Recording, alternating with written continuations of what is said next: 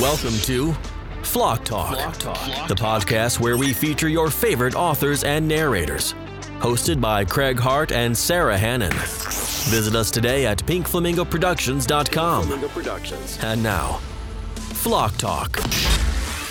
Hello, all you happy flockers out there. Welcome to Flock Talk. My name is Craig Hart, and I'm here with my fearless co-host, Sarah Hannon. How are things going over your way, Sarah? Good, but I do take a little issue with fearless. I have a terrible fear of heights.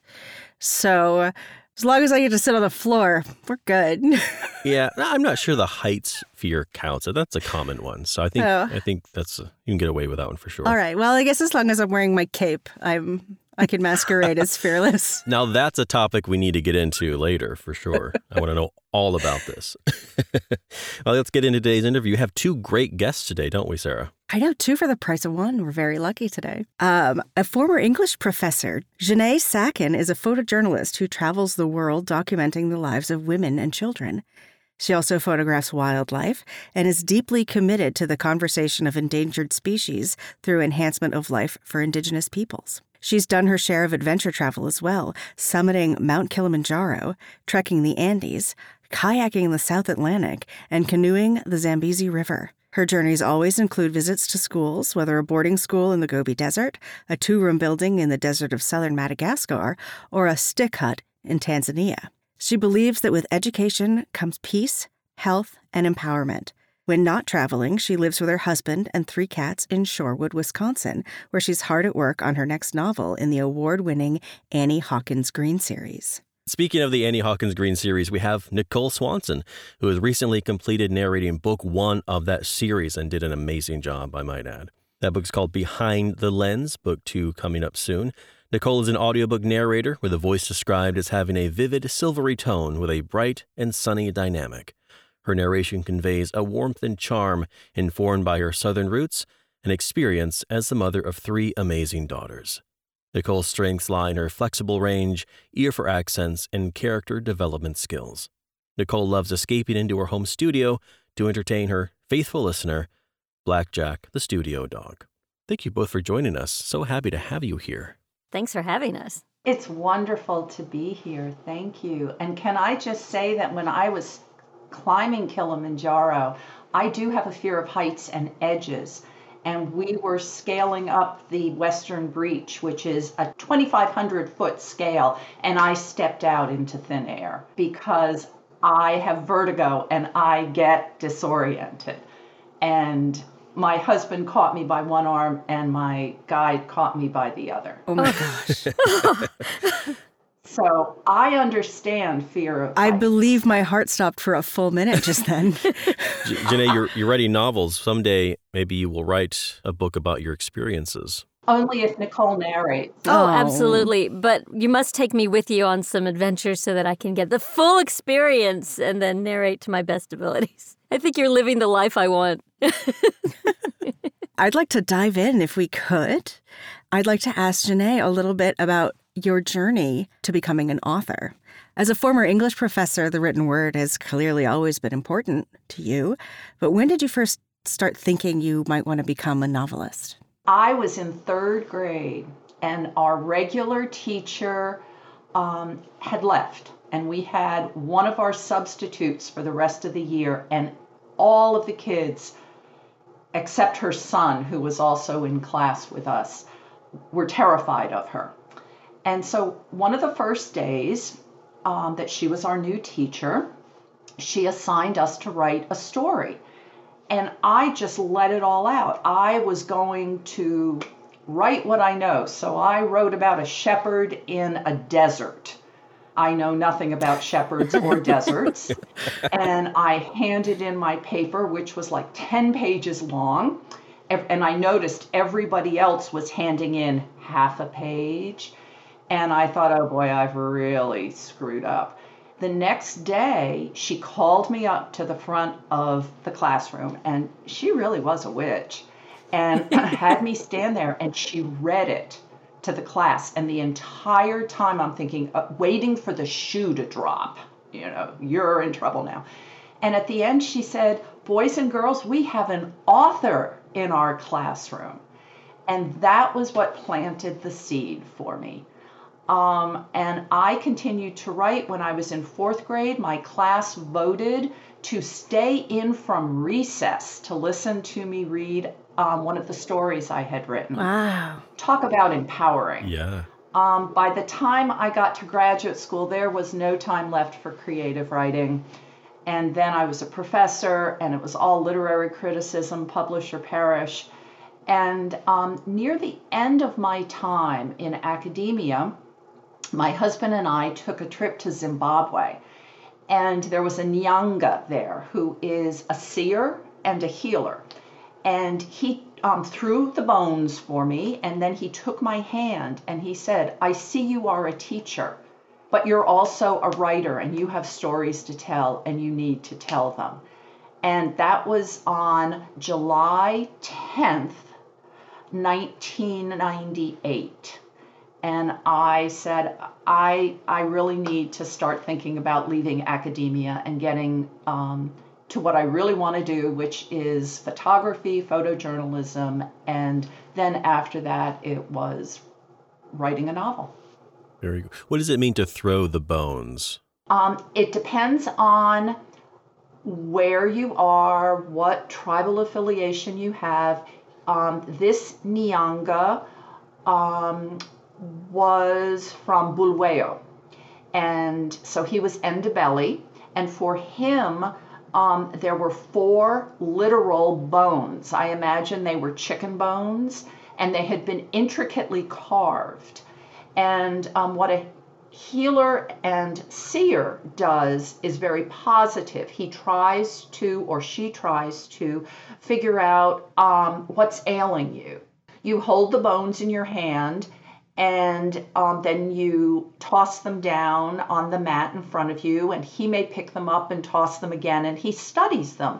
And they reveal to him what the path forward is. And so didn't have a particular problem. I just said, what am I supposed to do in life? And that was his answer. Very cool. I need to meet that guy. Yeah.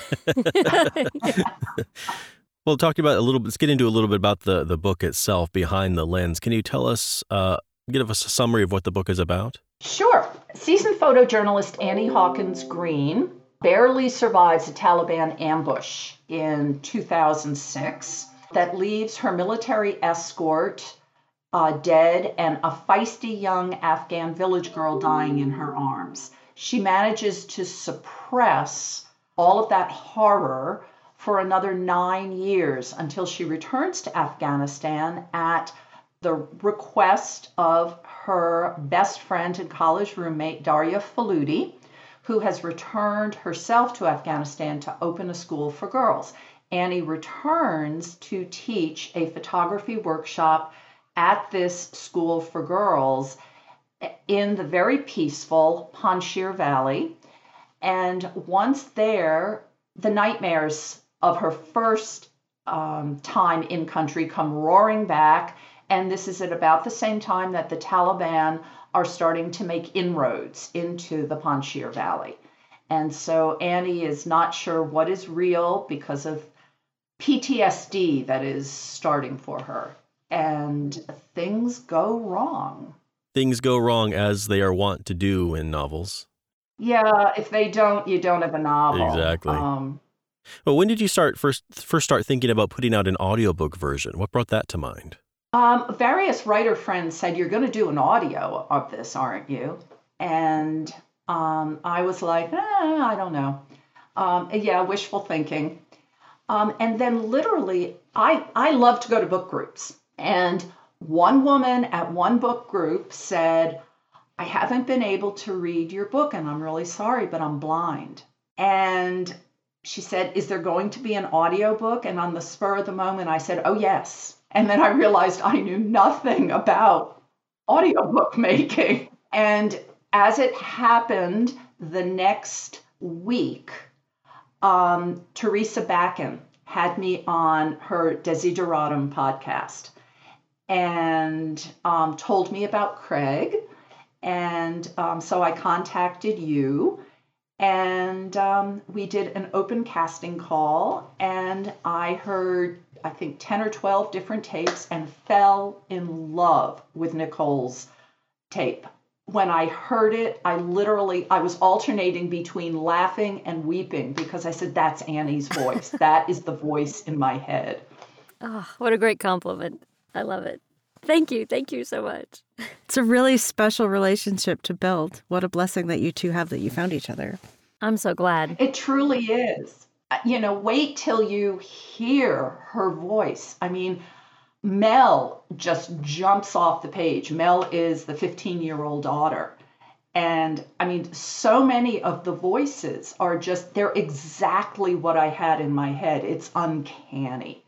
Annie Hawkins Green she has come to life for me in incredible new dimensions, thanks to Nicole. Thank you. I love it. It's such a great story, and it's been so much fun and challenging. Tell us a little bit about those challenges. Tell us about what it was like preparing for recording. Well, there's all the usual, preparing and reading and character development.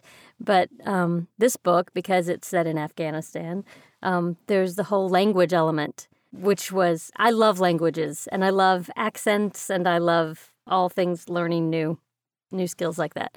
And so not only did I have to speak with Pashtun or Dari accent, but I also had to learn some of the language because there are, I think, somewhere between 80 and 100 phrases that are in these different languages that I had to say.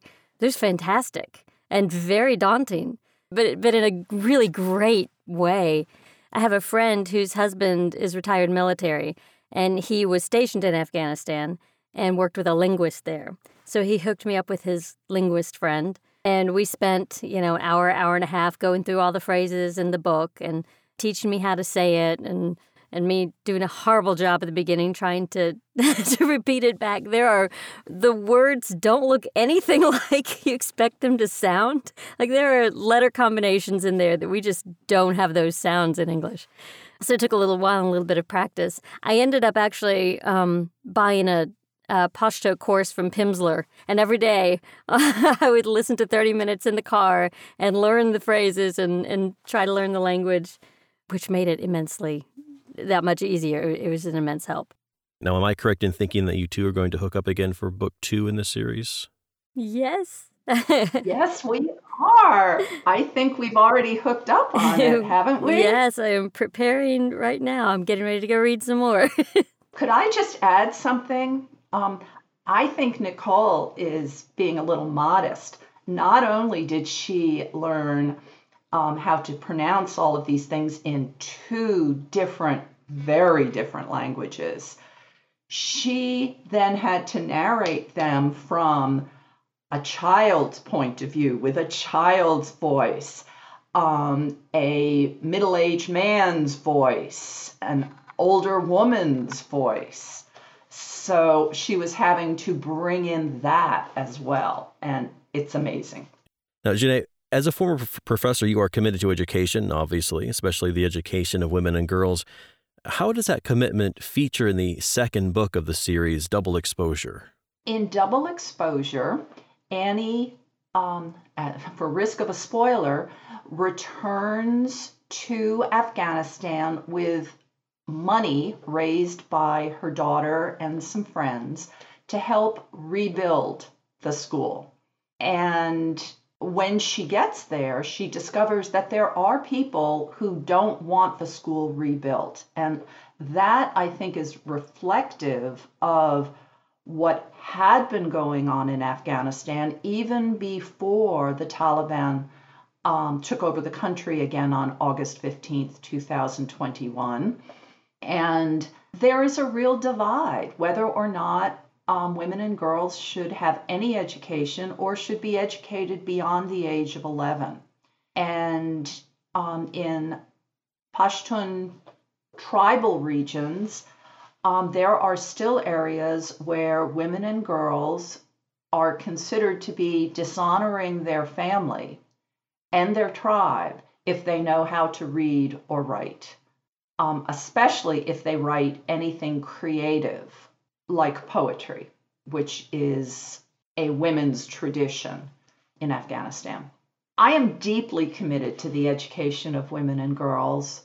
And as you said in your introduction, whenever I go on a photo shoot, I always make it a point to visit schools, to take in donations of supplies. It was Nelson Mandela who said, and I'm paraphrasing, education is the single most powerful weapon that we have to bring about world peace. More or less, he said that.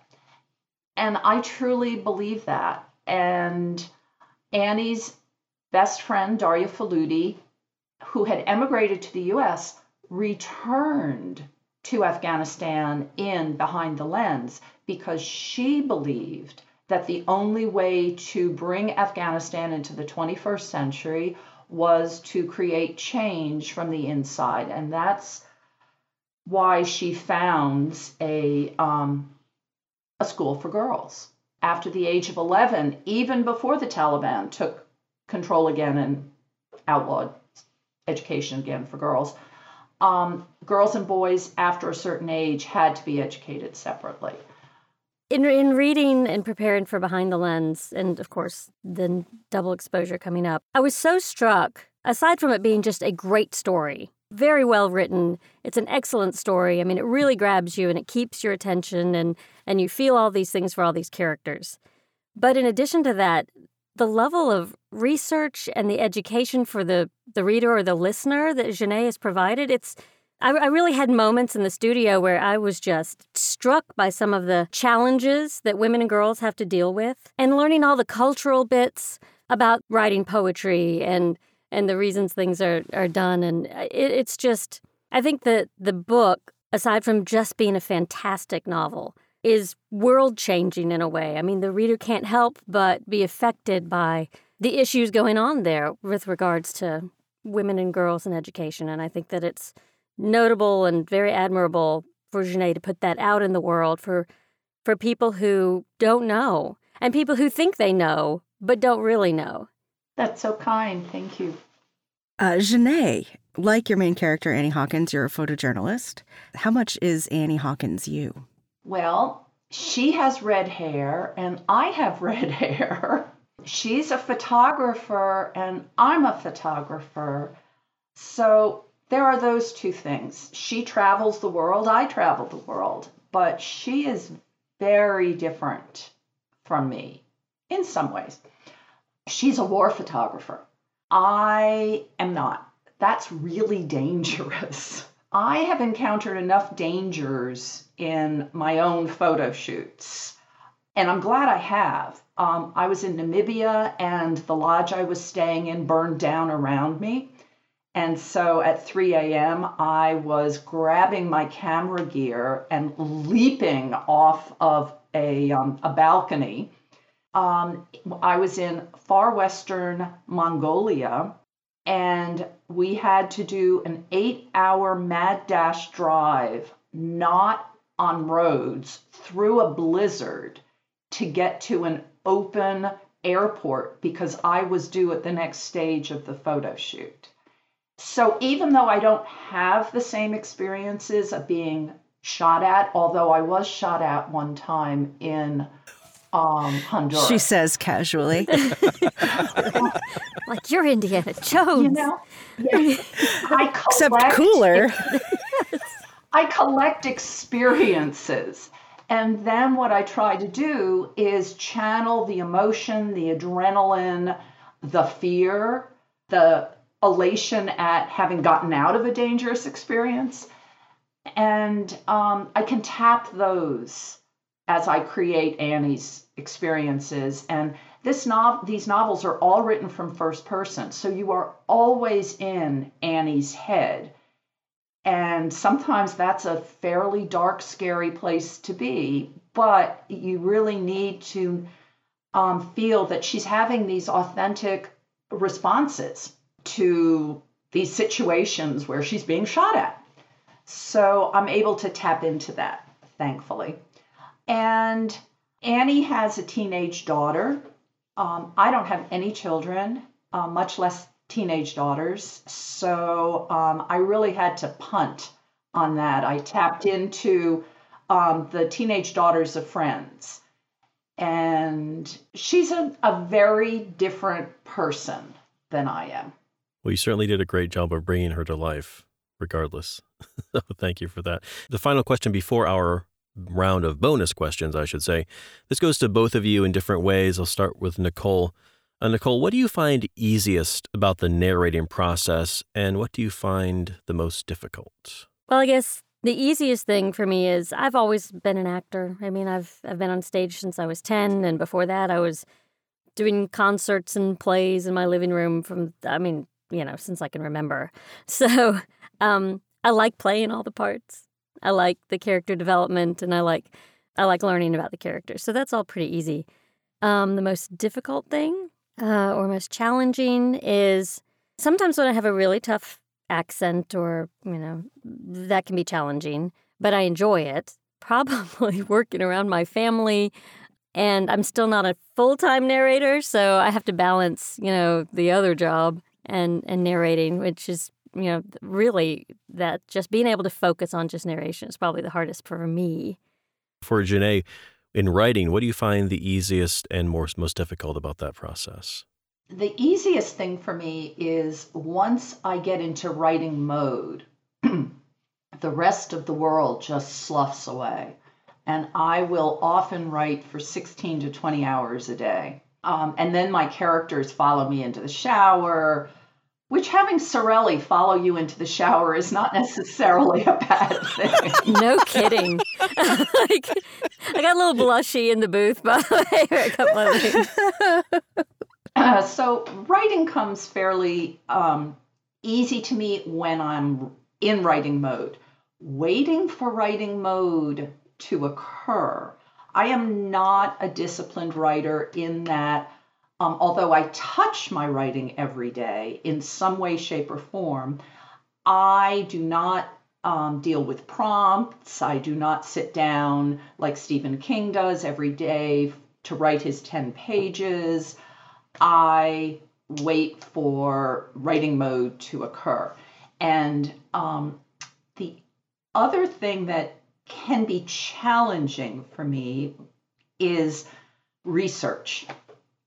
And researching the world I want to create so that it feels authentic, it feels like an organic part of the novel, that it's not an information dump, and that every piece of research feels like it's an integral part of the different characters and being revealed by them, or it's an organic part of the story. And that's one of the things that I love the best, is playing with that and making wonderful discoveries while I'm researching. Right. Okay. I'm going to have Sarah kick us off on the bonus round. You can just answer with the first thing that comes to your mind. Buckle up, listeners. It's time for Hot Six. Question 1. What is the most overrated book you've read? 50 Shades of Grey. Oh, there you go. I could agree with you on that. Question 2. What famous literary work have you never read but feel like you should have? James Joyce's Finnegan's Wake. Oh, I have to come up with something. Moby Dick. If you could be any animal for one day, what would you be? I think I'd be a big cat. Somewhere in the big, jungle. Being like a big, okay, jungle cat. Yeah, like a panther or something. Given that I'm about to go on a photo shoot for big cats and wild dogs in Zimbabwe and South Africa, I would definitely say a big cat. And I'm thinking a cheetah. But I also love lemurs. I mean, can you just imagine swinging through trees like that? I love lemurs. I also love elephants. Elephants are amazing. I like elephants. What is your biggest grammatical pet peeve? I think probably the your and your, the contraction or that's kind of a trendy pet peeve to have with grammar, but it's true. What about you, Jeannee? Do you have one that sticks in your craw more than others? I am a former English professor. Like all of them? I have so many. Let out the pet peeves. Probably dangling modifiers. Looking back over your entire lifetime, what is your most embarrassing favorite song? Something by Neil Diamond. That works. The whole catalog. The whole thing. I mean, really, it's all the same, but... What about you, Jeannee? Is there something on your playlist that you would want anybody to know? Probably my entire playlist. I don't know. I tend to, when I love music, some musical piece, I own it. And so lots of people will tell me, "Are you kidding?" And I'm like, yeah, I love it. No shame. I love it. Very cool. All right. That ends all the questions we have. Thank you both so much for being here. I really appreciate your time. Oh, this is great. Yeah, it was delightful to meet you both. It was wonderful being here, meeting all of you, and finally seeing Nicole. Yes, agreed. This has been wonderful. What a great part of my day. You've been listening to Flock Talk, the podcast where we feature your favorite authors and narrators. Hosted by Craig Hart and Sarah Hannon. This podcast is produced by Pink Flamingo Productions. Editing by Craig Hart. Visit us today at pinkflamingoproductions.com.